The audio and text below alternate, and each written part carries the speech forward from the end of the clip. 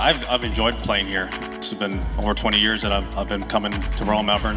This way golf should be played. We love coming down under. Look, it's phenomenal to play. The quality of the golf's been great, but the enthusiasm of the people has been the thing that's just been amazing.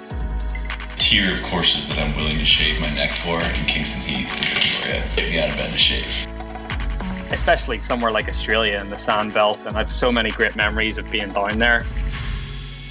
Welcome back to Australian Golf Passport. It's Scott Warren here as always, and joined by Matt Mollica. Hey, Matty. Hi, Scott. Good to chat with you about my escapade last week. Still buzzing from a trip down to Barnbougle Dunes. First time down there in more years than I would care to remember. First trip since COVID. So lots to reminisce on and lots to discuss with you about what is undeniably one of the most special places for golf in Australia and one of the more special places for golf in the world. Yeah, agreed. And I'm keen to hear how your opinions have changed since you were last there and since you first visited too. So you spent a fair bit of time there, so you've got a good kind of frame of reference. Yeah. Bit of news though, the last couple of weeks we've been a little bit quiet, and Matty's trip to Barney was kind of the reason for that. But we've been looking forward to holding on to a bit of this stuff and going through it now that we've been able to get together for a chat. And before you were in Barney, Matt, you were hanging around the Asia Pacific Amateur. You spent some time out there watching the play at Royal Melbourne Composite. What was your takeaway from that? Yeah, I went along on the Saturday and bumped into lots of familiar faces. Mike Caridi of the Three Putt Par podcast was out there. Ross Flanagan was out there doing some drone photography and some filming for the No Laying Up boys. Solly and Ben made a flying visit out here to film the tournament and generate a lot of content regarding the Asia Pacific Amateur. So it was great to catch up with all those guys. Shout out to their episode too. They did a recap episode talking about their experience at RM, and it was Ben's first time in Australia. They played a bit of Sandbelt while they were here. So even if you're not a usual No Laying Up listener, it's not their usual fare. It's kind of Ben and Solly chatting about Melbourne and Royal Melbourne and Aussie golf for an hour. So it's worth grabbing that and having a listen. Yeah, and Ross filmed them having their match over composite against one another. And Ben's a stick. Ben's a plus marker. He's better than I realised. So I think he gives Solly a shot aside. So they played the composite the day after the tournament finished, and that's going to be up on YouTube in the not too distant future. So that'll be amazing. That and our past episode on the composite would complement one another really nicely. In terms of watching the tournament that day, RM greens are usually pretty firm. That's maybe a bit of an understatement. I'm not sure anyone repaired a pitch mark all week out there.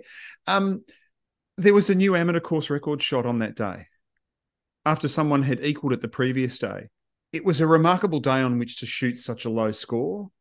I think there might only have been 3 other players under par in the field that day, but we had a 65, which with northerly winds gusting between 30 and 50 kilometres an hour just seemed like it was never out there. There were some difficult pins on some holes. It was just remarkable to watch those young men control the golf ball the way they did. And lots of them would have been extremely unfamiliar with Sandbelt golf and hard and fast conditions like that. So it was a real treat to watch that day's play. It's an interesting concept, isn't it? A course record on a course that isn't really a course, and the hole order changes and the holes that are even included change. And like there's a fair stench of an asterisk on that, isn't there? Well, yeah, when the 65 was posted, we'd wondered what's going to happen and what happens to that leaderboard, and is it composite, is it not? And pretty quickly the decision was made that yes, he's played composite course and the sequence has changed, but it stands. So some will look back and think, oh, it was different to what Ernie shot his 60 on, or this is not the composite course that Michael Benalik played and shot a 66 all those decades ago. But it was recognised as a new course record. And given that the course has been stretched, was playing as hard as it was, I don't have a great problem with it at all. Did they play 2 West as a par 4 from the up tee like they did for the President's Cup, or? I don't think that they did. Let me double check sense. that. Yeah, Well, I'm I mean, not sure. well, they moved the tee up for the Pres Cup because of crowds, big crowds getting around the site, right? Which isn't an issue for Definitely not an issue for the the Asia Pacific yeah. Amateur. No. Which is one of the things that I heard from people who went out there that made it so great was, you couldn't go on the fairways kind of necessarily, but there weren't galleries as such. You could follow matches. You could sort of feel like you were walking the golf course from the edge of the fairway and get a pretty cool experience of just being out there. Yeah, and particularly in the latter part of that Saturday, certainly the last 2 or 3 groups, there were people just walking along behind them and standing in the middle of the fairway, 50 yards back from the players hitting their approach shots, which is just a great buzz. And you're standing there watching them putt. Really, really cool experience going there. So I'd played West the week prior to the Asia Pacific Amateur with Old Salty. Mm-hmm. And the course was looking good, but it was ramped up probably 2 notches in 7 days. I was surprised. It's amazing the control these great supers have over they can just flick a switch and you'd think it should take a month to change the course that much. Yeah, exactly. But it just went up a little bit in terms of green speeds, just general tidiness. Probably fairway cut was lowered a little bit. It was remarkable. So my reference for this is a bit muted because you'll remember when we played in March, which was my first visit to RM in a handful of years, the course was flooded that morning by a massive storm that delayed us. So, the firmness and the fastness of the course was not really on display for me that day. Is it, we're only just getting into what's expected to be a hot, dry summer. Is it too bouncy? Was it only kind of appropriate for absolute elite players the way it was presented? Certainly on the Saturday with the way the winds were blowing, I was very happy to be watching and not playing. And someone asked me about a mate sent me a message about how would you go if you were out there today, and I'm off 9. I'm not 100% sure. A stroke round from those back tees, I'm not sure I would have broken 100. Yeah. I could have made a mess of 4 or 5 holes and a 4-club crosswind when you're off the back tees of 2 East and you think, well, this is just ball after ball that's either going in the left rough that I've hit straight through the wind, or it's going to go over the fence line to the right where I've hit a 60-metre slice that's been grabbed by the wind.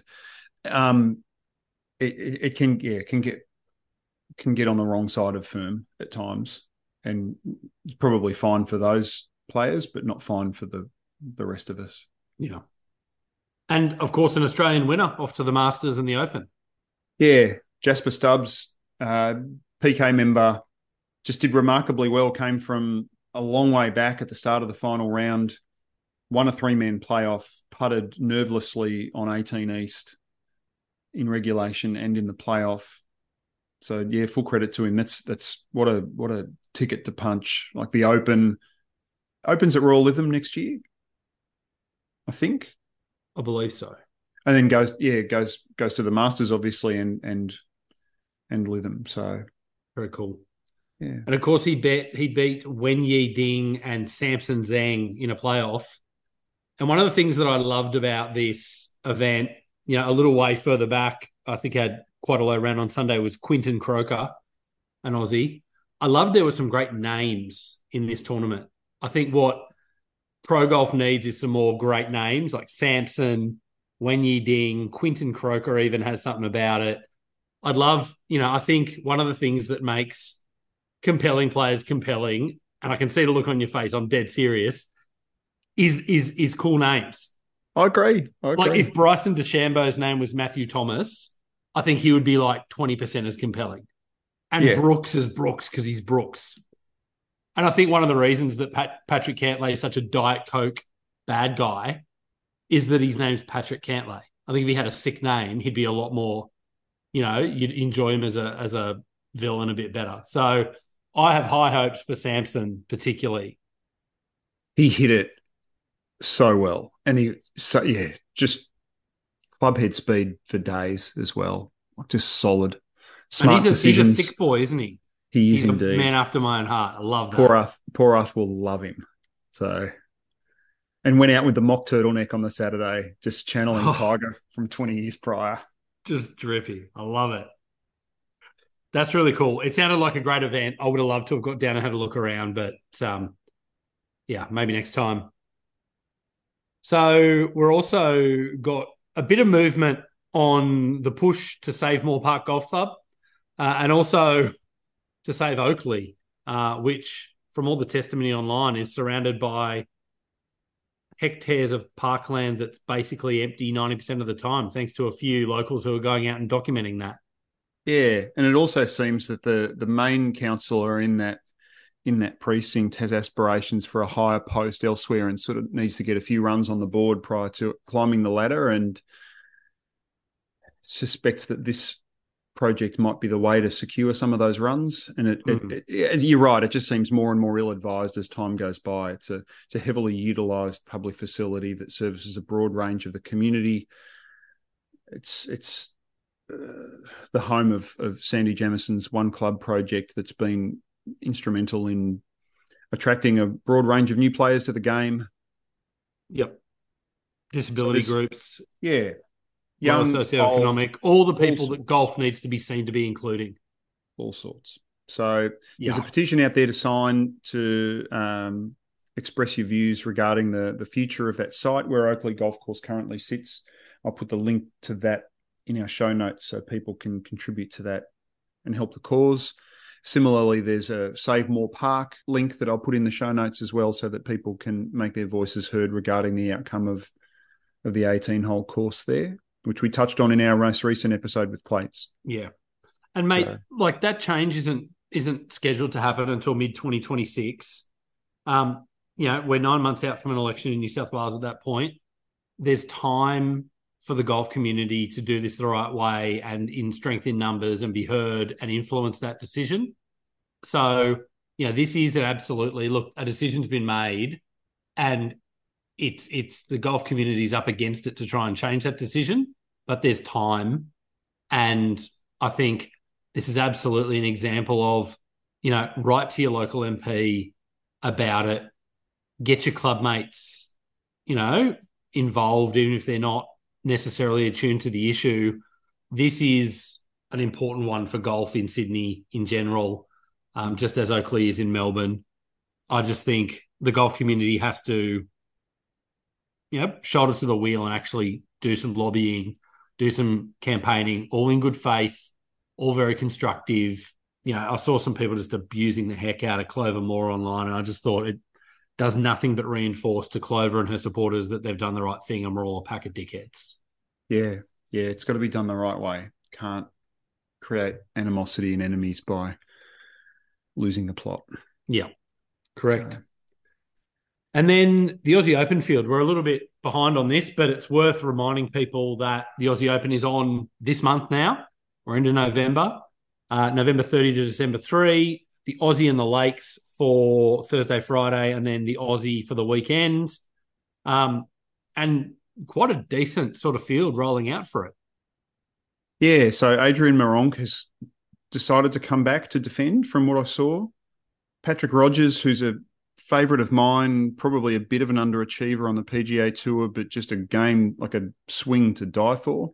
And you'd mentioned before we hit record that Bob McIntyre is going to be your sort of go-to amongst the cohort of locals who come back for our summer to participate in the Open. Yeah. Minwoo Lee's going to be there. I think a few of the Live boys that are trying to get themselves in the end-of-year top 50 to make the Masters field are going to come and play. So that's cool. Blocky. How do we not mention Blocky is coming? But we were not going to mention that. Do you know what? We've had some time since that was announced to think about it. And initially, I went where everyone went. But you know what? 90% of PGA Tour players could be announced to come and play in the Aussie Open, and they wouldn't sell more than 3 more tickets or convince more than 3 more people to tune in. I think Blocky, rightly or wrongly, and for whatever reason that people do pay attention, is going to cause people to pay attention. I think it's going to cause some of the people in the US who are just sick and tired of the bloke to tune in and see what happens. He finished 15th at the PGA Championship against the strongest field. I mean, it's the strongest major field every single year He finished tied 15th. He's coming to Australia and he's playing a way weaker field. But I actually think like it's something different and it's something else to keep an eye on for the event. So I've covered some territory since I first heard it and was outraged. I'm pro Blocky for the Aussie Open. Okay. We don't disagree on much.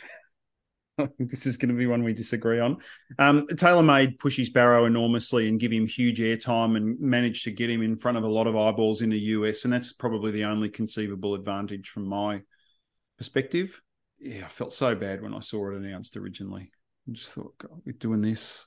There's this guy's like 24 hours into his 15 minutes of fame.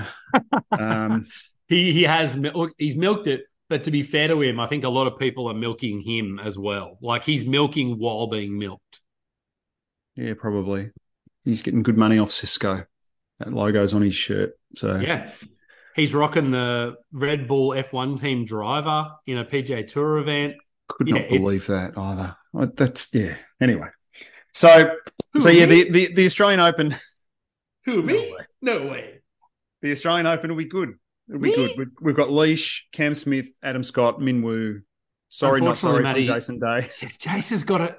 Mate, if you'd let us know sooner, I've got another engagement. I'm too committed. I can't say no to them. If you just let me know.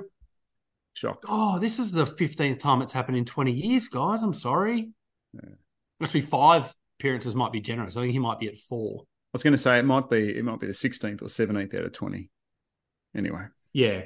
It's remarkable when you look at this stuff and you look at how certain players have turned up or not turned up. This might be an Insta story because I remember you did some analysis on this a while ago and looked at how frequently and regularly Adam Scott and Cam Smith came back.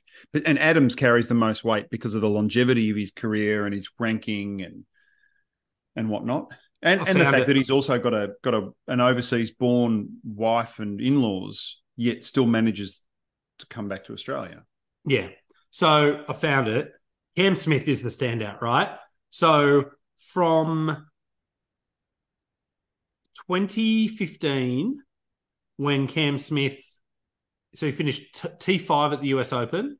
Chambers Bay, correct. When Spieth won, DJ 3-putted from like 10 feet on the last hole. So that tournament, Cam Smith finished T5. He broke into the world top 100. Since then, out of the Aussie Open and the Aussie PGA and the Aussie Masters, which had a few more it was not death rattle by then, but it had a few more before it disappeared.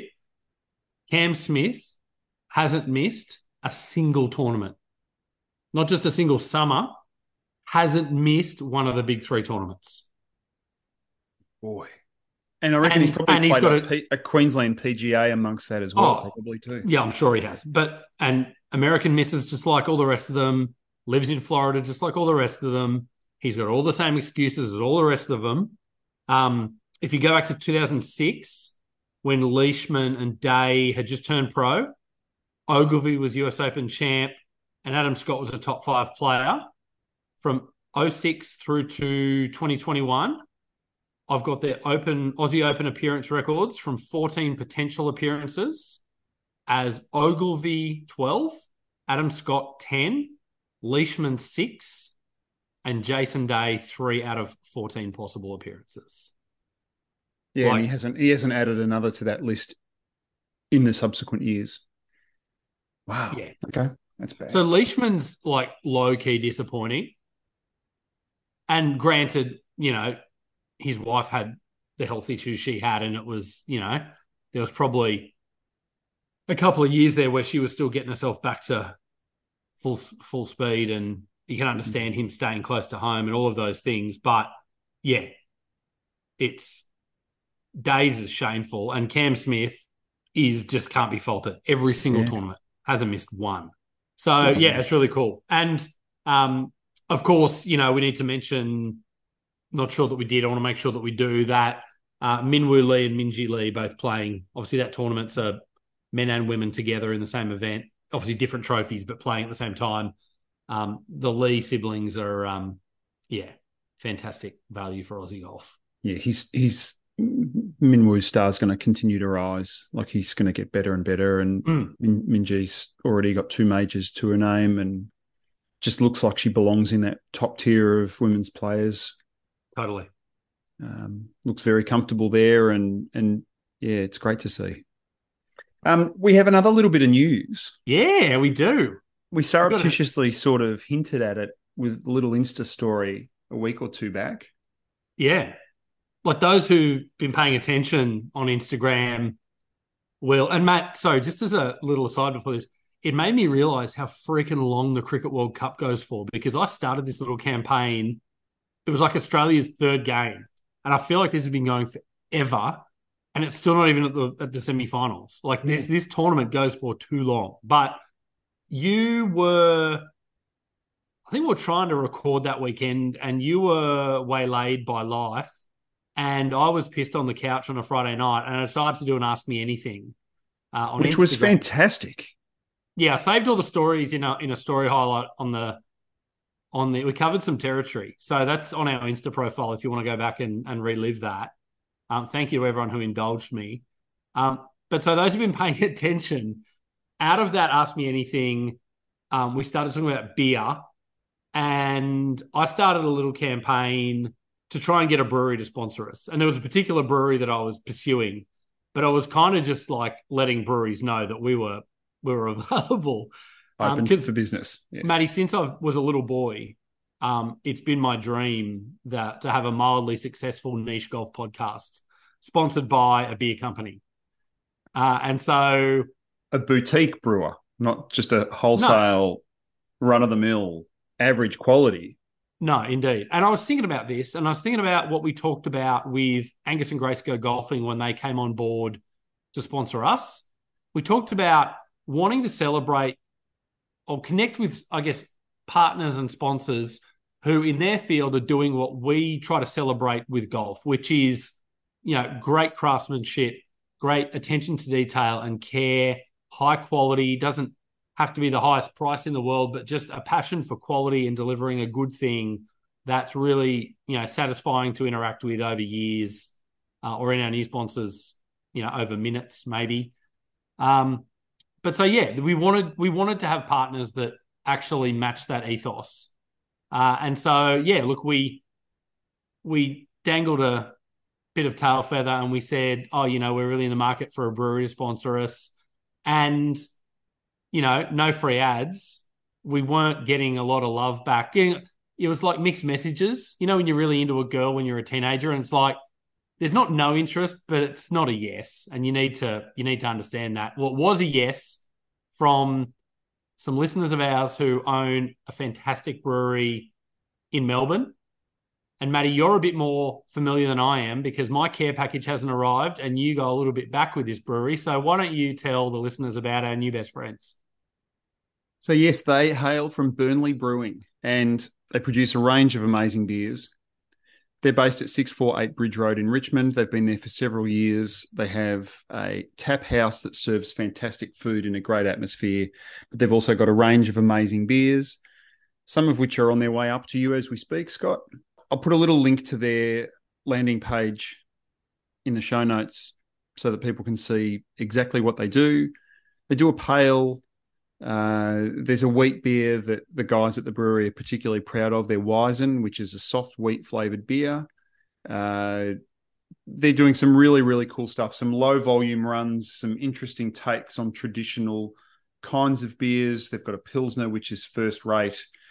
Really, really chuffed to be partnering with them and getting more familiar with their range and sampling some of their wares. Yeah. We'll hopefully do some prize giving activities for listeners throughout the next little while and in the lead up to Christmas, and we'll grab some product from them and make sure that we can get some listeners familiar with their stuff as well. So yeah thank you to Brian, to Hoppo, to all their team at Burnley Brewing. They do a fantastic job and we're really happy that they've decided to jump on board. Yeah, mate, I'm really pumped for them to teach me a bit about beer too. I'm a passionate beer drinker, but I feel like when it comes to like the actual craft of beer, I'm a bit maybe like Barnbougle. Like Barnboule's not bad, but it's not It's not high end. It's not, kind of like insights.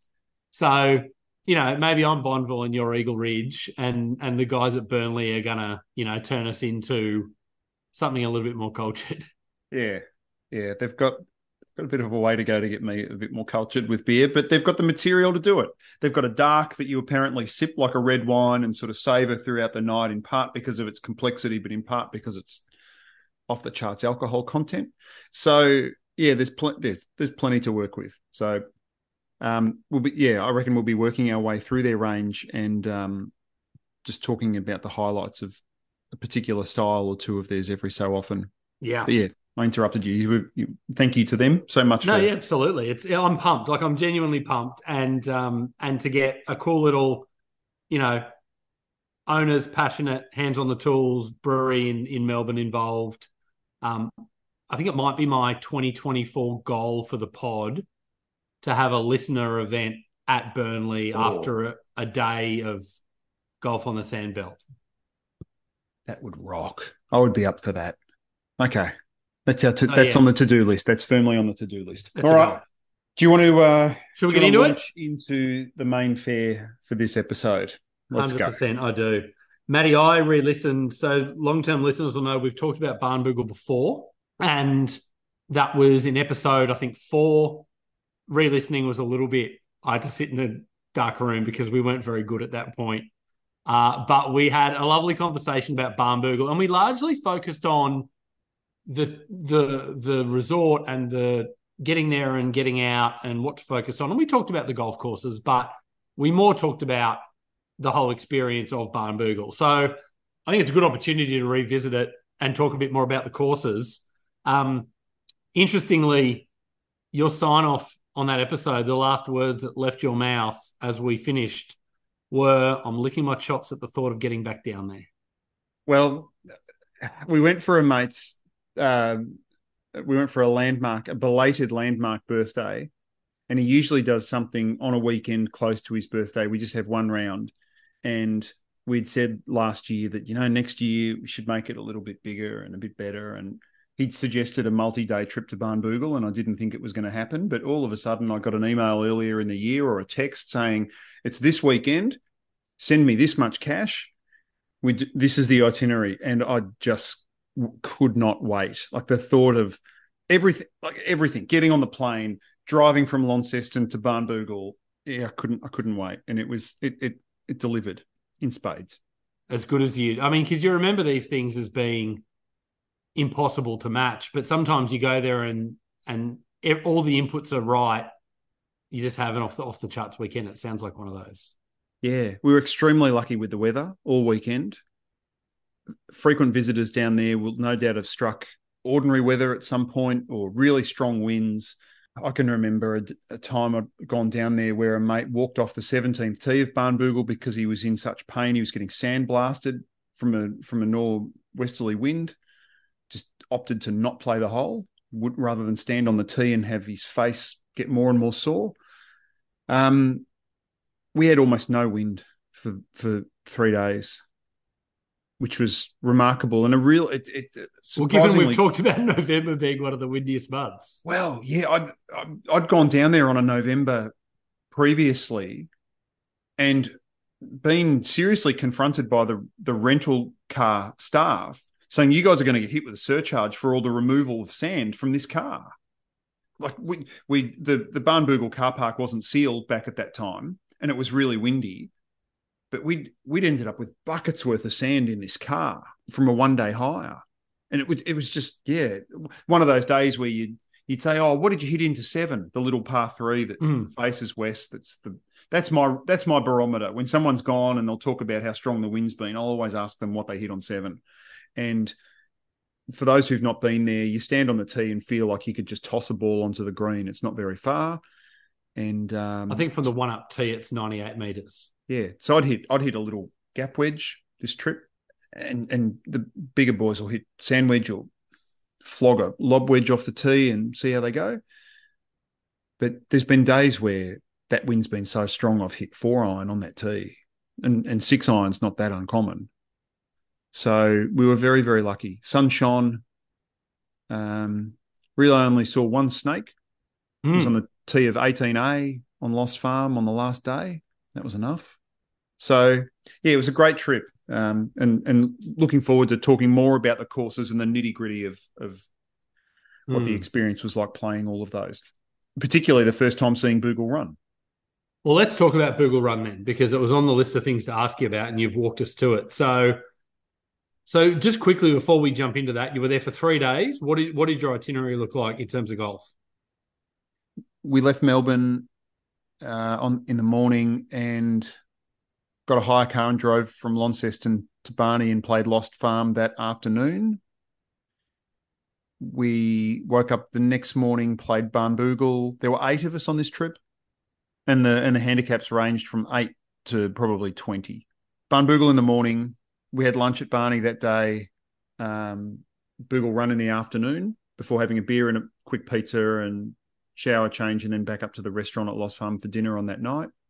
Woke up the next morning, played another round on Lost Farm. You had a beer and a pizza, showered, and then went to dinner. Yeah. We were hungry. Okay, no judgment. Only 1 or 2 pieces of pizza, not much. They're small pizzas. And yeah, woke up the last morning, breakfast, Lost Farm, like second group off, which was just serene, just no wind, no clouds, sunshine, just insane. So scooted around there and had some more beers, then got into the car and drove back and flew back to Melbourne. Beautiful. So Bougle Run, first time. We played Bougle Run as a 4-on-4 team event in Ambrose format. Okay. So all 8 of you in the same group. We were the only ones out there. We thought that was probably the best way to see it. There were some guys struggling. There were some guys who weren't hitting it that well. And the relief of just scoring hole after hole after hole. How many points do you have for that 18? This seemed to be a little respite and build camaraderie between everyone who, some of the guys didn't know the other guys before this trip as well. So it was fantastic from that perspective. I was surprised the first time going around Lost Farm. I had no awareness of Bougle Run and its proximity to the holes on Lost Farm. It was only when I was on Bougle Run, I was like, oh yeah, that's 11 down there. Oh, wow, we're really close to 9. And I just didn't have that much awareness of it being so closely routed to Lost Farm. So it's no intrusion on the experience of playing Lost Farm whatsoever. That's what it's up in the dunes, like right of 8, right of 11, behind 9 kind of thing, behind 9T. Yeah. Is that right? You walk past 9T. And so you could be walking off 8 Lost Farm Green to 9T, and there could be a group going past you and you think, oh, yeah, they're walking off to go and play the third hole of Bougle Run. Gotcha. Okay. And the holes run from 60 to 220 metres. There's 14 holes. There's 2 par 4s rather, and the rest are par 3s. There's some greens that have a good deal of movement in them. There's some small greens, some big greens.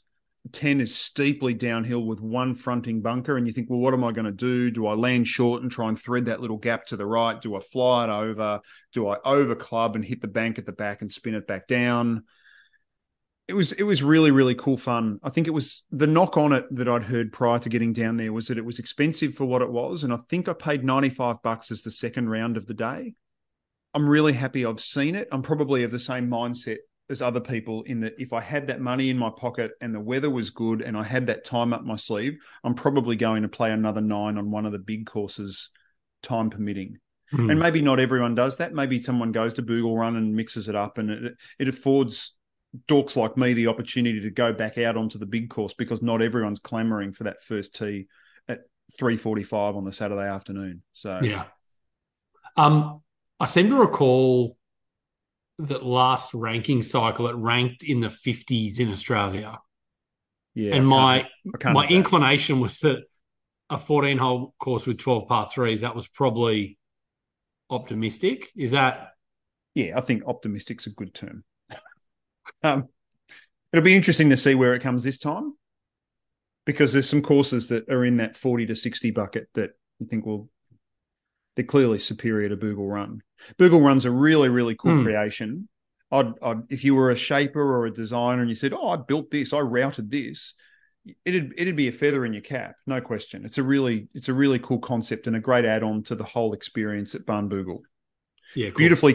Beautifully conditioned. Greens the same speeds. Hard as shit, like they say. Greens were firm. I bladed a couple of wedges and just waved goodbye to those balls. Never saw them again. Pete Shaw from Hobart, who's a mate of ours and a listener, said Pete's a scratch player. I think he said he lost, a small handful of artillery around there his first time, which, par 3 courses are usually, bit of fun, make some birdies, have a laugh. This sounds like it's a different thing to that. It is different to that. Like it's that and the 9-hole par 3, the furrows, the 9-hole par 3 at Kingston Heath, they're two distinctly different animals. They're not the same thing at all. And that knock that we alluded to in the early episode where we recorded about Barney and Lost Farm, and I can remember before Lost Farm ever existed, people would talk about the possibility of a second course across the other side of the river. And, I don't know where they're going to put the holes and the land's too dramatic and it's going to be heaving all over the place. Well, this is some of the land that they were talking about, obviously. Because you can't route a 410-metre par 4 hole over the terrain that Bougle Run sits on. Yeah. Interesting. Really, really good fun. Very happy to have finally seen it. Yeah, good one. And it's kind of like, that's what we kind of predicted when we talked about it last year, was that it's probably the kind of place that a lot of people will say, I want to have seen it, I want to have played it. But for $5 or $10 cheaper than St Andrews Beach, it may not tick the value box. No. I think most particularly most first-time visitors would be thinking, well, I really just want to pay a tiny bit more and have the day rate and play 36 on the big course. Because I might not be coming back if I'm from Phoenix, if I'm from Cleveland. I need to see Lost Farm as many times as I can before I get back on that bird, and I don't know when I'm coming back. And that was one of the big takeaways from me. I've always thought Lost Farm was good. I have this heightened appreciation of it now, which I went in thinking it was good, and I didn't score super well. I think I had 3 birdies in 2 laps of it. And I lost a few balls, hit some stupid shots.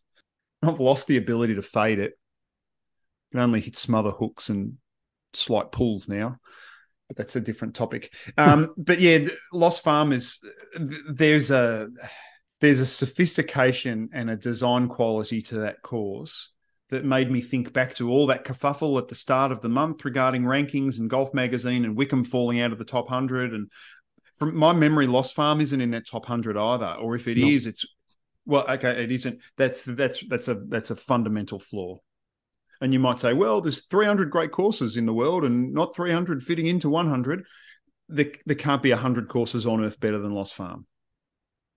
And there's too many good judges out there that have seen both Lost Farm and Barnbougle repeatedly who keep saying Lost Farm is the better of the 2 courses. Not just the one they prefer, but the genuinely better one. So that position was just reinforced to me over the weekend. Yeah. And I think, ironically, if we played it in stinking conditions, like a 2-club northerly or a 3-club northwesterly, or if we got a 1-club easterly, you'd think, well, that view's only confirmed more so because it's playable in strong winds or variable winds, perhaps slightly more than Barnbougle Dunes is. We'll get to the holes that you were most looking forward to playing. And I'm just to double check, I'm just scanning the back end of the New World Top 100 from Golf Magazine, controversial as it was, and I'm not seeing any Lost Farm there. No. Okay. What's a hole on Lost Farm that jumped out to you this time? We talked last time we discussed the courses in the pod that there's always a hole or 2 on each course that maybe you didn't think quite so much of previously, and you have an experience with it that makes you think, oh, I hadn't noticed that feature, or that's a really cool pin position, that kind of thing. Probably 15 this time. I didn't ever really think that 15 was that good. I thought it was in a great spot. And there was that massive bunker off the right that was big eye candy, but didn't ever really serve any purpose. Which is nice that you're calling that out, because you did send me a picture of you with the fried egg of all fried eggs on that hole. Oh, man, that was such a good shot. And yeah, it had to fade. It was almost such a good shot, maybe. Yeah. Yeah, that's a better hole than I gave it credit for. And there's so many holes on that course that I already thought were really, really good. Like one, that might be the best, like the first hole, that might be the best opener in Australian golf. Like you can be so timid, so conservative. You can be so aggressive. You've got so much width. You can try and get home in 2 and get the ball rolling really, really early. You can just plot your way along conservatively and ease into the round. And it's smart use. I think we might have said in that original pod, it's the repeatedly intelligent use of flat land on that course is just so good. Yeah. 2's on flat land. There's a little bit of movement on 3, but 16's flat, 7's flat. On 2, that like the centerline drive hazard, the drive bunker in the center, and then the ridge down the middle of the green separating left from right. Yeah. It perfectly rewards being able to hit it to the correct part of the fairway to approach the pin of the day, the slope, like we talked about. I mean, we keep referring back to the old conversation. People need to go and listen to it as well, I guess. Like on 16, where if you drive it down the right on 16 at Lost Farm, there's not a massive slope screaming at you that your ball's going to get shifted way left, regardless of how well you hit it. It just happens. It's more subtle. I think 2's like that. You can hit it on the wrong side of that, the drive hazard for the bunker, for the pin of the day, and think, oh, it's all good. I'll be able to shape one in close to the pin. And you just, no, you can't. That's really good. So if you're on that tee and it's only, I think it's 305 from that back, from the second to back tee, the terracotta. But 305 into the prevailing. Yeah, so if you've got a heads up and I can see where that flag is and I'm familiar with this green, I've played this course before, I need to be coming in from this side. There's ample width for you, and you need to make a decision, and then you need to execute which half you're going to go with. And it's not going to kill you if you don't, but you're not going to have an easy time to write a par on your scorecard if you don't. Yeah. 12 is another there that if we're calling out flatland farm holes, it's one where people's opinion of 12 is a bit, for me, a barometer of, do they kind of know what they're talking about when it comes to golf design? Because it's got nothing speaking for it in terms of natural quality, but the positioning and shape of the dog leg, the positioning of the drive bunkers, there's kind of bunkers just short of the green that make a layup important. And again, the green has just enough going on in terms of shape that if you're in the wrong quadrant to the wrong pin, you're screwed. Really cool hole on completely unenviable land. Yeah, and no great view out to the right. It's not water. It's not other golf holes. It's not undulating. That drive bunker on the inside of that dog leg, like it is just begging you to get close to it. And you'd think there's 100 meters right of it. Really, what am I doing over there? I've lost balls in the grass around that bunker and thought, what are you doing? Like, what? Why did you get so close to this thing? But it's imploring you to near it. You want to get home in 2. You want to have an advantageous shot from close to that hazard. So it's very, very smart. Yeah. And there's something about the fact that if there was 35 yards of fairway to its right, I think you'd be happier hitting it 30 yards right of that bunker. But it's almost because there's 80 yards, in a perverse, illogical way, it makes you focus more on the bunker. Yeah. You have this skinny little desired line in your mind and I've just got to thread it down that. And you think, it's as wide as a freeway. I don't need to thread anything. But no. Yeah. So really, really cool holes on flat land. You asked earlier about holes I was looking forward to playing, and 2 was definitely one of them. The 3rd was another. The 4th was another. The 5th was another. The 14th was another. 14th's phenomenal. 14th is so good. Like you can hit anything off that tee. You can be as conservative or as brave as you want. It's in such a cool spot. You get a brilliant view of the water and the town beyond. You know, if you take an aggressive line down the right side and you push it slightly, or you're just not quite long enough, or your ego's writing checks that your body can't cash, you're going to wave goodbye to that ball. It's such a good hole. Yeah. And as we talked about, I think when we were doing short fours, it's not at all questionable whether that's a short four. It's so reachable pretty much for everybody that, everyone can have a dig at that green, and it's such a fantastic fun shot. Yeah. On a 36-hole complex, it's chock-a-block full of holes like that. Yeah. That sort of measure and that sort of adrenaline rush and reaching for a long club and thinking you can get really close to the flag after your tee shot. Yeah, it's just super cool. Super, super cool. Yeah. Sorry, to carry that drive bunker, to have a ping at the green from the back, downhill, typically kind of a quartering helpful wind, 190 metres. So it's like... It's not onerous. Yeah. There's people with driving iron and hybrid and long iron in hand to do that. So, yeah, not that part of it's not daunting at all. 3 is interesting to me that you called that out. I've never really particularly cared for 3 at Lost Farm. I don't think it's particularly... there's those short fours, and it can depend on your strengths and weaknesses and your shapes. But for me, that's a 6 iron and a sand wedge 100 times out of 100. Sell me on it. Sell me on why it's a good hole.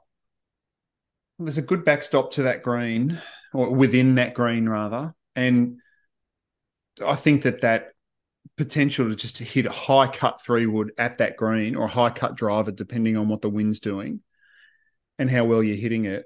Like that lure of an eagle putt, I think, is irresistible for some golfers. And like you were alluding to before, there's this paradoxic moment where you have this thought that, well, I should be going out there because there's all this safe fairway and this fat landing zone for me to land in, and I'm not going to lose my ball, and surely that's the smart way to play it. But you get enticed by this exciting way in which to play it and bring either 2 or 7 into play. And again, to be fair, it's 230 front edge, so it's not a long hole. No, downwind. Not at all. Well, still conditions for us. Like, you think, well, I can get there. Just got to hit it solid. I think you hit on something there with the fade 3-wood or fade driver. As someone who hits either a high block or a draw, I basically have to aim at the shit to have a hope of hitting and holding the green. I think that's probably, as someone incapable of shaping it from left to right, maybe that's why I've always looked at it. And to my eye, I just see risk. Yeah. I think there's a couple of moments on the course like that. I remember I played Lost Farm before it opened, and I used to hit these high, weak fades. And this time I've gone back as an older golfer for the first time in a number of years with a distinctly different trajectory and a handicap that's probably slightly worse. And there's a few moments where you feel a tiny bit uncomfortable and think, oh, I need to move this left to right, and I can't. And so you sort of bail out and think, well, I'm not going to hit a long shot that moves left to right. I'm just going to squib it and hit a shorter shot and then wedge the next one. Yeah. The drive on 5 kind of fits that description for me. I've got to start it on that pyramid dune and try and just keep it in the right side. Yeah. Because if I overdraw it, it gets the wrong side of, there's that big swale in the fairway that just shoves you off.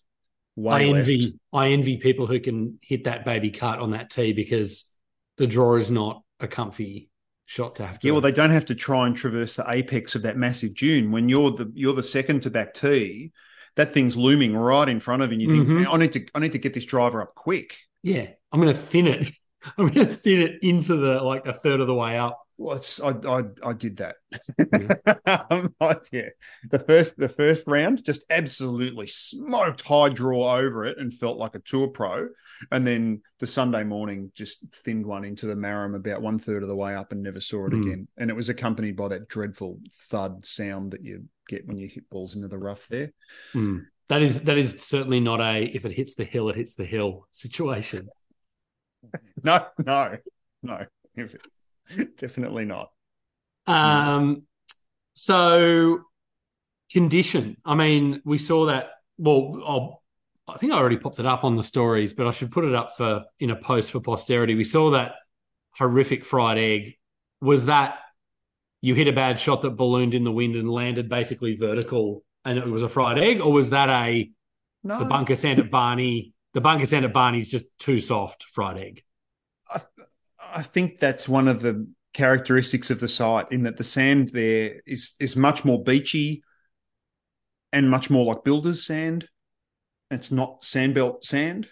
Someone sent a DM to me, and I said not to be too dorky or too nerdy, but the particle size of sand on the sandbelt lends itself to be more tightly packed, and it's more coarse and open in Bridport, and that's going to behave differently when balls land in those bunkers, and you need to make a different bunker swing when you're extricating yourself from those hazards as well. So I struggled with that definitely, and then thought, well, I just need to stay out of the bunkers because I can't play well out of them, and the outcome when my ball lands in them is not good either. Yeah, I mean they are legitimate hazards because sometimes you're just trying to get it out of its crater. Yeah, and the only time I really got lucky, it might have been the only time I got up and down. Maybe there were one or two others, but that tremendous one from the left of 7 on Saturday at Barney, like I just could not believe that I got that up and down. That's not a bunker that you make 3 from. It's just not. No, and in still conditions with a gap wedge in your hand, you hit it pin high, but you miss 20 metres left. Like that's just unforgivable. So very lucky escape there. The bunkers are all in the right spots. They're really, really well constructed. You can see anyone who wants to know how strong the wind blows and how often it blows and where it comes from, you really only need to look at the lips of some of those bunkers, and you don't need to be a shaper or you don't need to be intricately familiar with construction techniques to see these massive lips and massive mounds of sand that have accumulated over time in areas that aren't sand splash from play. They're blown there by the elements, and they've probably been pushed back a couple of times over the years only to reform. Because Barney's been open since October 2004. Lost Farm, I think, opened in May 2010. Yeah, that sounds about right. It's a windy site, and so it's got to be difficult to, irrespective of the characteristics of the sand, it's just got to be difficult to maintain those hazards. I don't know if many people are raking them and what good the raking does anyway. They're certainly not spending money on tamping down sand or packing it or watering it and then packing it.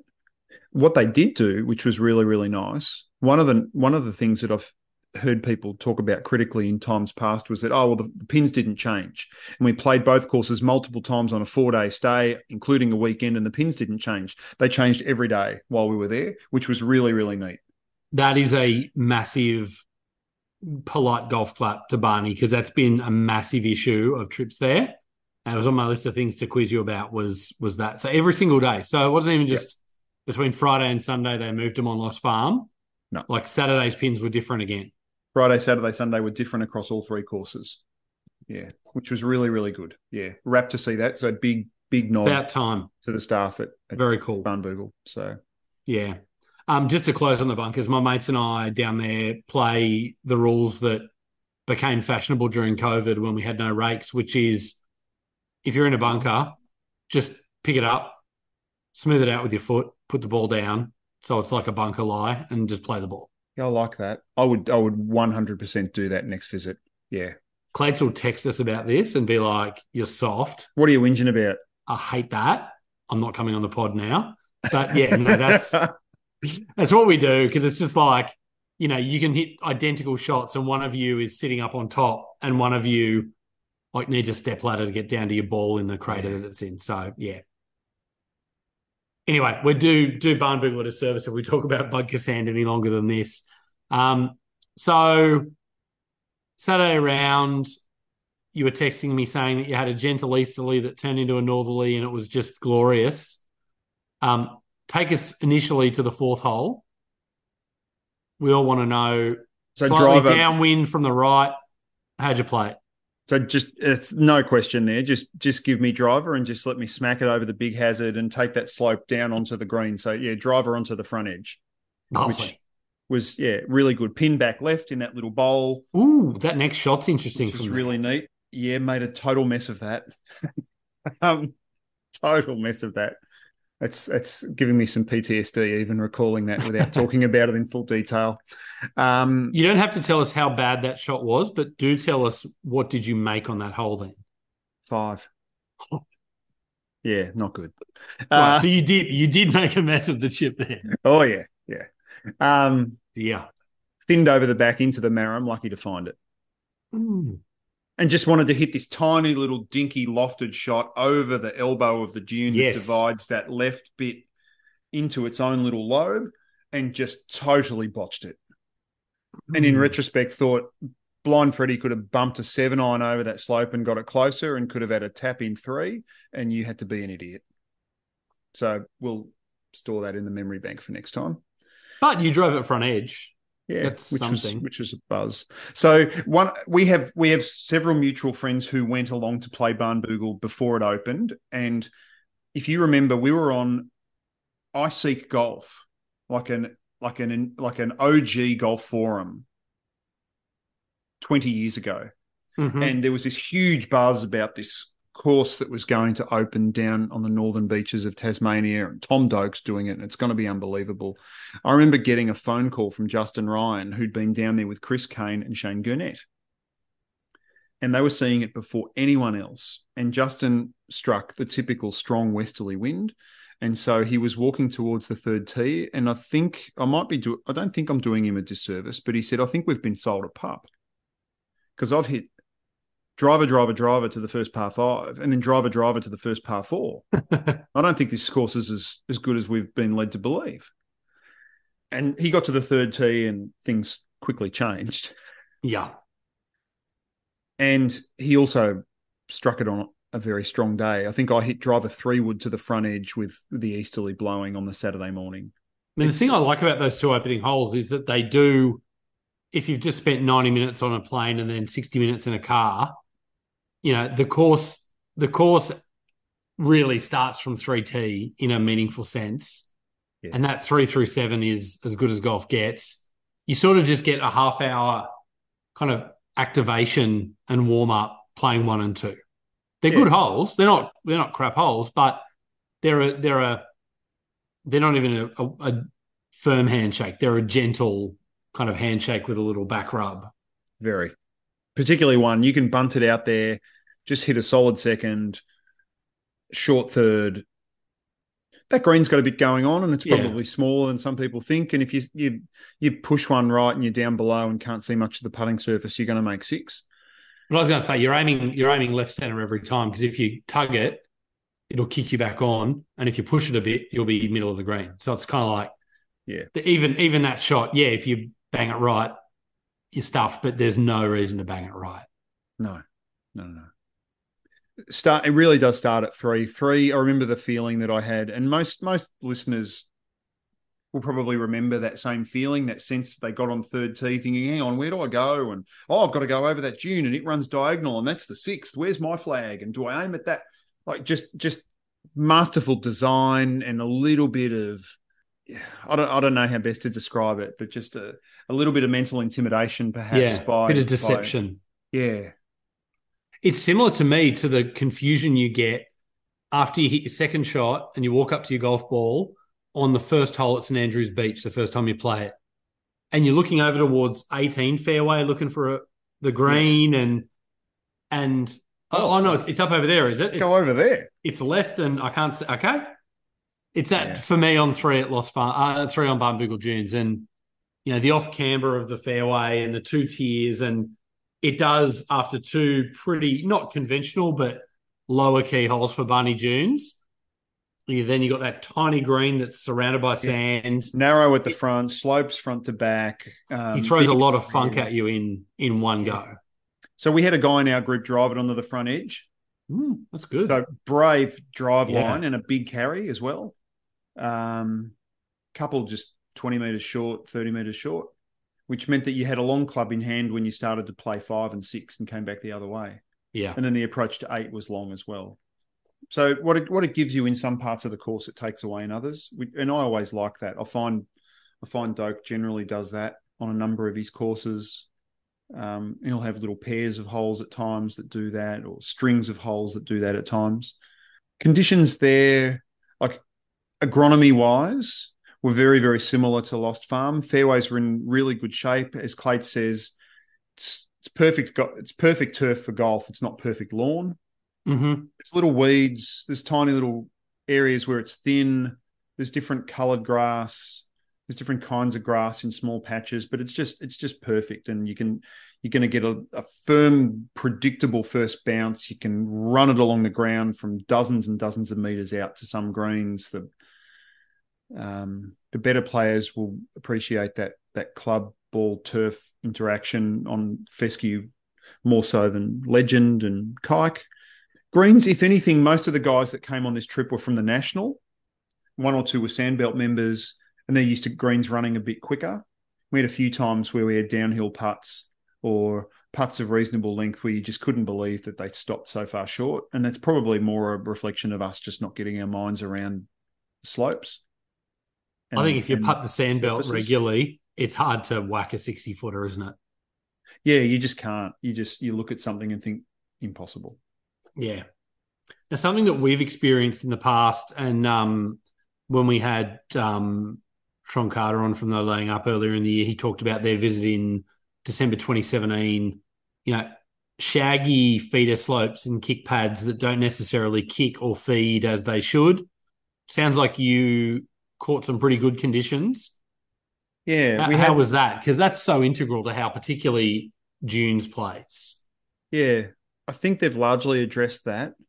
I appreciate the difficulty that they've got in presenting a course in that way, because you don't want too great a differential between those slopes and the putting surface itself.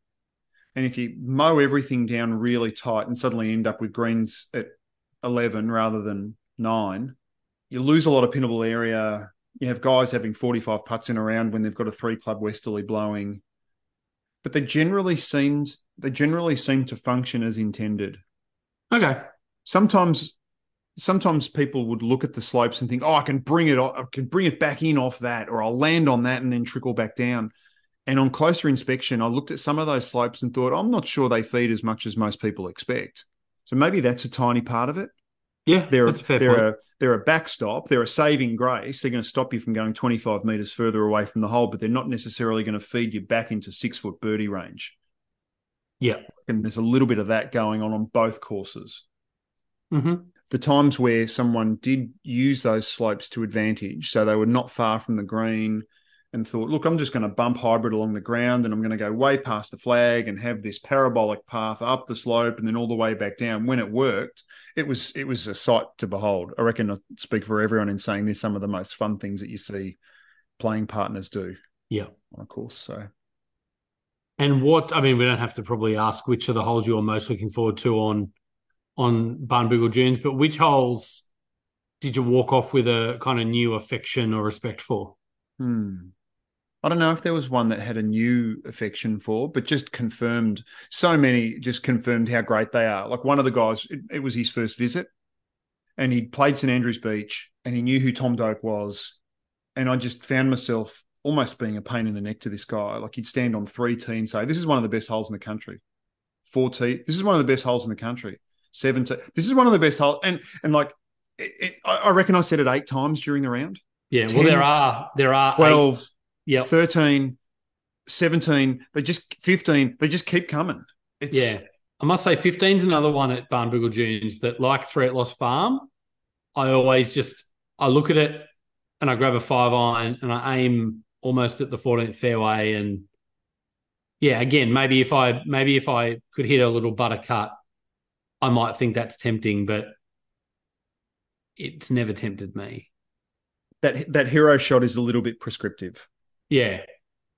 Although I'm curious, to go back down. So I don't reckon I've been to Barnbougle since maybe 2018. And so, I'm a better player now than I was then. I reckon in 2018 I was a 6 or a 7. And now I'm like a 3-ish. So I wonder if now, because we change, right? The holes don't just change, and courses evolve even when you don't realize they're evolving. But we change as golfers as well, and so I'd be interested. I should explain to Kerry that I really desperately need a study tour to test the hypothesis. But I would be loved to go down now and see. All right, now that I have a bit better control on my golf ball, particularly off the tee, do I feel differently about some of the holes there, either ones I loved before or ones I didn't love, like 3 at Lost Farm and 13 at Barney Dunes, 15, sorry, at Barney Dunes. That boomerang trip that you organised for a lot of visitors, was that 2011? March 2011, yeah. Okay. So you've got more than a decade's familiarity with Lost Farm. Correct, yeah. So yeah, that was my first time to visit both of them. that was one of the other interesting things that I found myself reflecting on in the car trip back to the airport. Australian golfers that go down there repeatedly, they all have their own story and they all have their own experience, but they're part of a shared experience where, oh, you went down and you did this, or, oh, you played 7 this way, or they remember the times they've gone down there with friends. A lot of golfers who aren't members of elite clubs or famous courses, that's going to be one of the best courses they play. And it really is a very, very special place. It gives people a taste of amazing golf in an accessible and an affordable way. And if they're in Adelaide and Sydney and Hobart and Melbourne, like it's reachable in a pretty quick time. Clates had mentioned ages ago that he thought that Richard Sattler was one of the most important people in the history of golf in Australia. And to be able to give local punters the opportunity to play 2 world top 100 courses for a laughably affordable fee in global terms. Yeah, that view was another that was reinforced over the weekend. Yeah. Hey, let's just get the mea culpa out of the way before even the next episode. Because I just pulled up the Golf Magazine ranking. Sorry, no. I've opened Darius Oliver's personal ranking. Because I was going to say we messed up here and we got it wrong, and Lost Farm is actually number 42 in the world. But Darius has it number 42 in the world, and Barnbougle Dunes at 44. Golf Magazine doesn't have it that way. But Barnbougle Dunes is 36 in the world, according to Golf Magazine's panel. And the reason I bring that up is, to your point there, that for, cheap airfare, get your Qantas points up, you can fly there without spending a lot of money, rent a car. The cars out of Launceston are frightfully cheap, particularly with 3 or 4 people sharing. Pay $130 for a round or $170 all day, and anyone in Australia can play the 36th best golf course in the world. There really aren't other golf courses of that quality that are that accessible. Pacific Dunes at Bandon is public, but it's $350 US in high season. It's multiples of the price. Most of the others are all private clubs. Pebble Beach is there, but it's $550 US plus caddy. It's probably more than that now. All the Scottish courses are 300 and something quid. Like, we always labour the point of the value of Barnbougle, but I feel like you can't labour it enough. Like, just how cheap the place is for anyone in Australia who wants to play one of the best few dozen golf courses in the world can do it. Yeah. And I think you're right on the money too, that the golf's that good, but I feel like the experiences that you have there with, I've gone there with mates that I've known for 30 years. The experiences that you have with people are different down there. I feel like, I don't want to get too woo-woo, but like the place, I don't know, you're a different person a little bit at Barnbougle. I don't know if it's that you relax a bit more, or that, how often is it, particularly I talk about like blokes here. I try to talk about just people on this podcast and not be gender specific, but blokes aren't very good a lot of the time at connection and at vulnerability and at depth. in friendships. And it's rare that I think adult Aussie blokes spend the quality of time with their mates that you spend on a Barney weekend. You know, you go on a Gold Coast trip, you're out at night and you're in a pub or a nightclub and you're on the piss and you're this and you're that. Like at Barnbougle, it's very, you're with the people that you're with and you're with yourself. And there's a lot of quiet moments and there's a lot of time to fill with conversation or with, you know, reflection. I think to me, it's special for those reasons as well. You know, it's like a walk in the woods, but a group of Aussie blokes are not going to go for a walk in the woods, and certainly not for 3 days. I think there's something about going to Barnbougle and also with new people. Like you've talked about this trip, there were blokes that you didn't know before. There's something that bonds you with people. Definitely. Yeah, that's a really astute observation. And you make friendships down there, and it starts in such a great way. That's the foundation block of your association and your friendship with those guys. You do have, I found myself nodding in approval, listening to you, in agreement, listening to you talking about that social dynamic at Barnbougle. And that doesn't happen when you go to the Gold Coast. It doesn't happen when you go to so many other destinations. You're right. We got onto rankings. I'm curious because we've just had to lodge our lists for Golf Australia magazine. Look out for usually the January edition, which is on sale just before New Year. The lists are there and some comments about courses from the panel.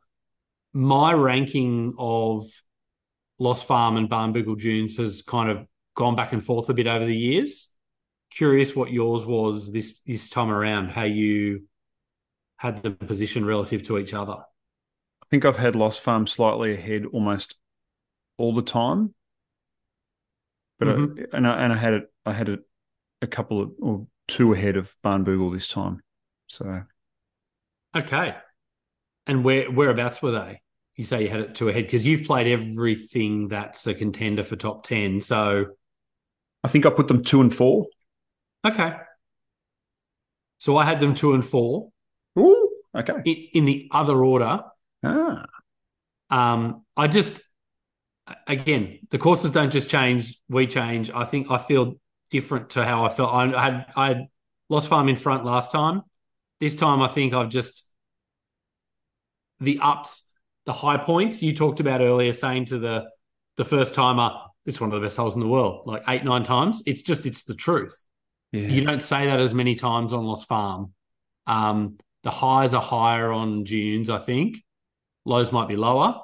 But I just think there are too many acute thrills on Dunes. And in my current state, that won out for me. Which is understandable. There's no wrong answer, is there? And it's impossible for me to disappoint Darius with my ranking because I haven't played Cape Wickham yet. So that, of course, was one of the news of the week items that we hadn't. For all I know, it is the third best course in the world, or whatever he reckons it is. So that's this is the interval in the episode where we also talk about the acute awareness that we are going to do Royal Adelaide, Lake Carrinup, Peninsula Kingswood, and Cape Wickham episodes in 2024. Got to happen. PK is probably the most likely of those in the short term. Sorry, Darius has Cape Wickham 10th in the world. It's not 10th in the world. I haven't seen enough of the top 10 in the world, but I know enough to know that it's not 10 in the world. If you ordered the top 100 alphabetically, Cape Wickham might be 10th in the world. For all I know, it is. I know, it is. Just in front of Casa de Campo. And look, inshallah, if I ever get there, it won't be blowing 80 clicks and I'll be able to play golf. We can only hope. Well, I kept thinking a couple of times during our weekend of people that might have been a couple of 100K north and a little bit to the west, and thought if you got Wickham in these conditions, you would just be rubbing your hands together with glee. Yeah. It is fascinating. Like David Jones, UK golf guy, is in raptures about Wickham, and went onto the McKellar podcast to throw a little bit of shade at rankings and golf.com's process, which is a bit unfortunate. Lawrence Donegan called Rand Morissette corrupt, which is just absurd. Everyone got very upset about that. If rankings are designed to stir up conversation, Ran absolutely knocked that out the park because there are some people clutching very tightly to their pearls as they reacted to that. Yeah. Loved it. It'll be interesting to see because Chris Day is out here later this month. Golf Guy 77, to those who are on the Twitterverse. I did giggle before when you referenced Americans visiting from Phoenix or Cleveland. I thought, I wonder how you chose those two cities. They were Is that where Maddie's two best US mates live or not? Right at the forefront of my mind. Yeah. Sorry, Chris is coming back out. So yeah, those guys make it a point to see Wickham whenever they come down, and they're in raptures playing there, and they love it. And we'd hinted in times past about the fascination with a course, given the odyssey that you undertake to get there, the remoteness of the site. So when we eventually discuss Wickham, that'll be something that is front and center, no doubt, because it has to subconsciously influence you to some extent. Yeah. Well, it worked for the beer sponsor. Maybe I should start an Instagram campaign for Cape Wickham to fly me down to play it for free so I can work out if I think it's any good. Sharp or Vortex. There or even just Wickham. Just get Wickham just get you down there in a chopper. Yeah. Hazards on dunes, if we can get this thing back on track. Yes. The hazards on Barnbougle dunes are looking real clean and sharp these days. I'll pop a picture up I took a picture of 7 at Barnbougle dunes on my first visit, 2011, and it's still got the kind of lace turf lips. And now it's Metro bunker edges. It's very clean in comparison, and the sand has just long since robbed any of those bunker margins of any intricacy. So that's my question. Is it the wind, or is it what the course managers have done to try to minimize how much the wind wreaks havoc? Because I can see the wind changing it, but I wouldn't imagine the wind would create razor crisp bunker edges. I didn't look at anything and think it was razor crisp. They're more uniform. Because Lost Farm seems different, and then Boogle Run looks different again, if you look at the bunker shapes. I'll see if I can find a shot from that 04 trip. So I remember I got this cool sheet that I really treasure, just this black and white A4 sheet that is a pre-opening guide to Barnbougle dunes. I might even put a picture of that up on Insta. Yeah, do. I'd love to see that. So that was October 2004. That was the date of the federal election. I went down with Steve McMurray, and there was no clubhouse. There was no slab. There was no sealed road in. I don't even think there was a sign. You sort of get to that T intersection where you turn left to go to the town and right to go to the golf course, and turn right and sort of see a couple of golf holes up on the hill in the distance and think, okay, that's where we're going. But I'm sure I took a stack of photos that day. I'll see if I can find one of 7, because that'll be a counterpoint, because that was years prior. Traffic, maintenance practice, wind, and probably some practices designed at mitigating alteration of the hazard because of consistent westerlies. I reckon they all have a part to play in why they look different, but you're right, they definitely look different. Yeah. And you did a tweet ages ago where you put side by side from years apart, and you could see how they I don't want to say devolved, but certainly how their form changed. There was much less artistry to them, which in such a dynamic environment with 30,000 people traipsing over them each year, no wonder it happens. I'd love to, if I ever had the time, look at, on Barnbougle dunes, the bunkers that you play going east versus the bunkers that you play going west. So they're facing different winds in terms of the shape being open to different winds. Are they different? I would say they are. I'd noticed that a few times throughout the round, and particularly on 11 at Barnbougle. Yeah, there's just these bulbous accumulations of sand outside the bunker margin that create an exaggerated lip like a bull nose that Yes. you think, yeah, that's the wind. It wouldn't be an easy site to maintain. It's certainly not as sheltered as lots of other courses we could name. Yeah. You talked last year when we did our initial Barney episode, you were referencing that day in October 2004 when you went down for the opening, and your comment was there was a rawness to the course. I think, and look, it was the day it opened, so of course there was, and it's 20 years later now, so of course it's different. But I think that is the thing that you notice over years visiting Barnbougle is that refinement, and it's not over the top, still presented and conditioned how it should be, but there's a refinement and a maturity to everything about the place that, it is evolving right before our eyes. Yeah. And they still do so much right. Like they've not adopted this incongruous American service model. There's no one there at the bag drop ready to greet you, Mr. Warren, and shine your shoes post round. And you're in northern Tasmania. You're at a coastal seaside town that's a holiday destination for people who live in Launceston. You're in Australia, and it's owned by Richard Sattler, who's, however you want to refer to him, a rough diamond, a knockabout bloke, an average Aussie guy, however you want to phrase that. And your experience is within that framework, which I cherish. I think it's fantastic, and I would hope that would never change. Mate, you mentioned that there's no shoeshine guy. I think I just heard the sound of Harrison Endicott cancelling his trip. Poor Harrison, cop the hiding on that. He's devastated. Yeah.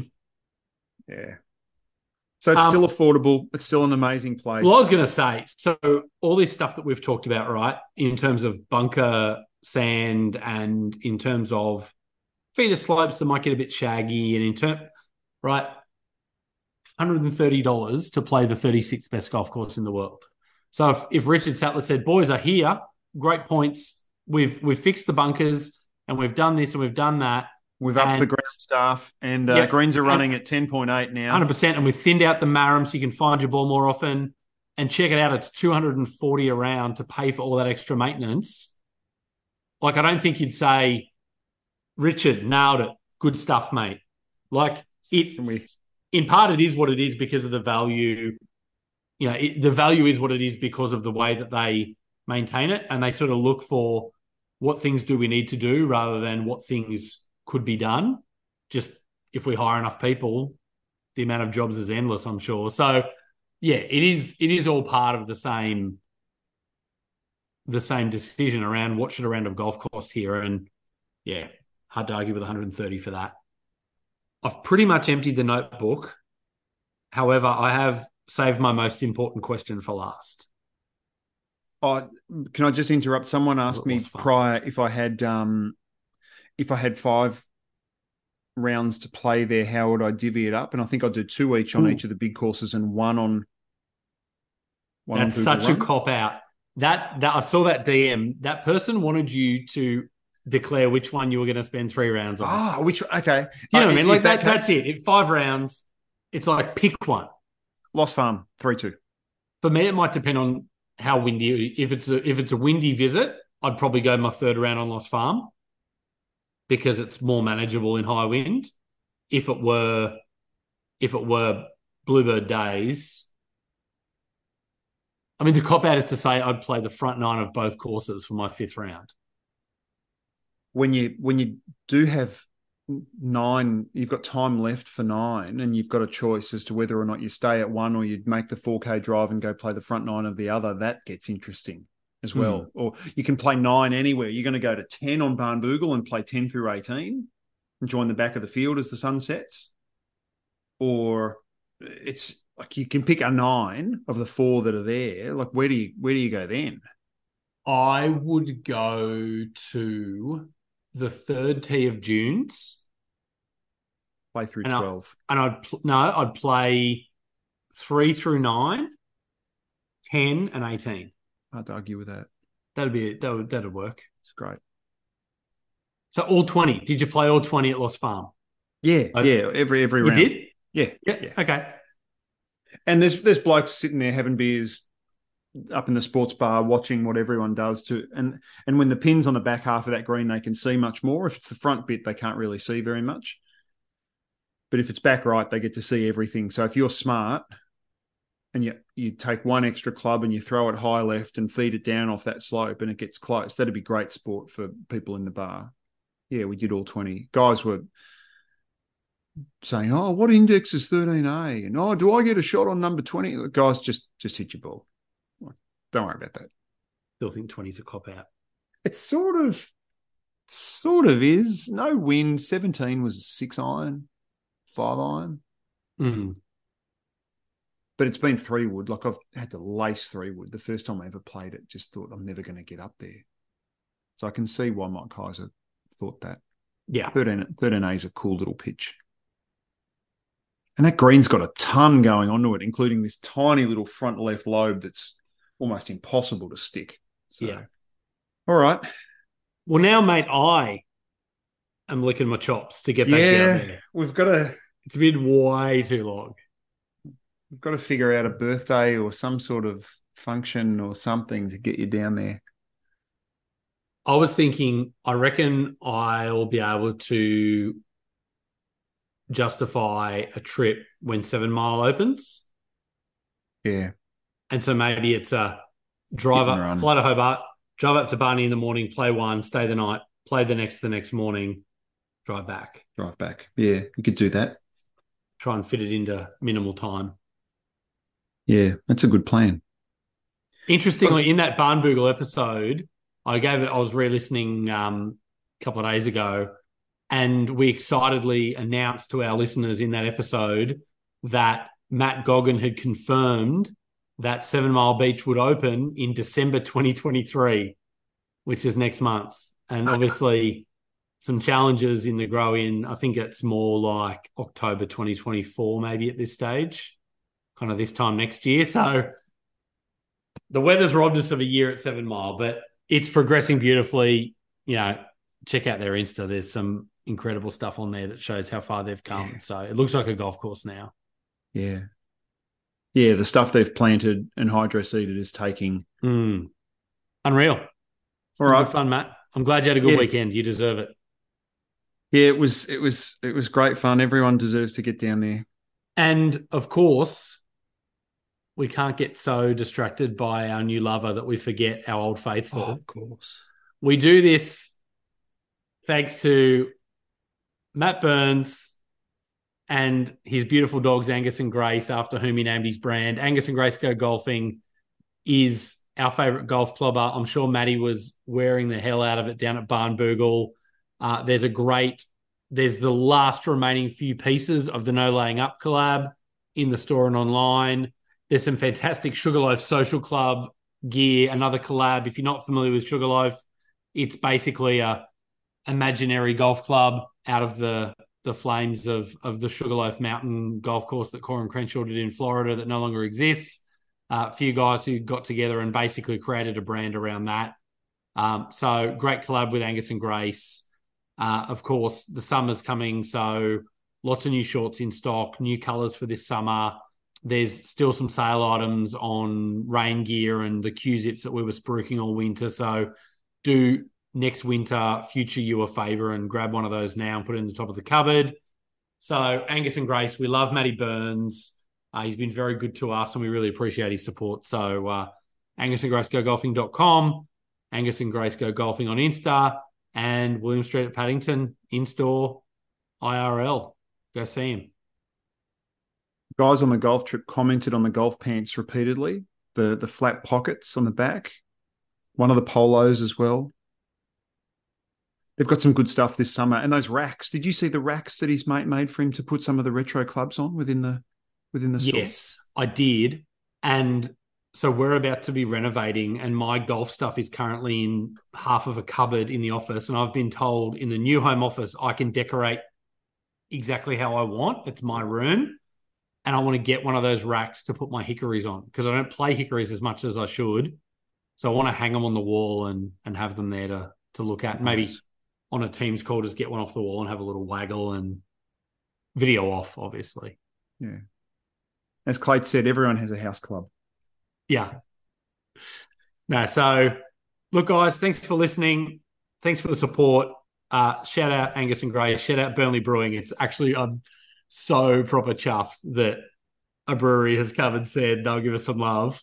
So yeah, bit of a milestone. It is. And that idea of an event in 2024, I like the sound of that. Yes. So hold us to that. Unite some listeners and get them all under the one roof, drinking some good booze and telling stories after a game together. That'd be great. Yeah.